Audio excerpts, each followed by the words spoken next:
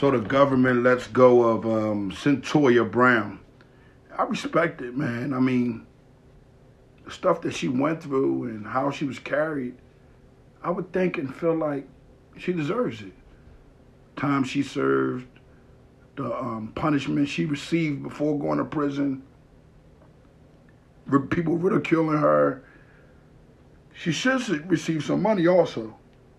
Ain't no way around it. Pretty sure she had 1,000 pen pals, and I want everybody to understand that when this young lady come home, it's not going to be easy for her. It's going to be people trying to knock her down, but she got to realize where she came from, and she can't go in that direction again.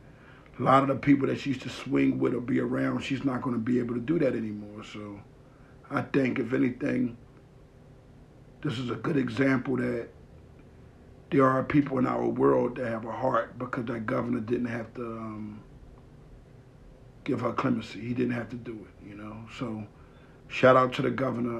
I don't even know the kitten's name because I'm more in tune with who Cyntoia Brown is. And I just want to give my love, my honor, my respect. She could have just said anything. She could have told on individuals, made up lies, anything. So, much honor, love, and respect to her.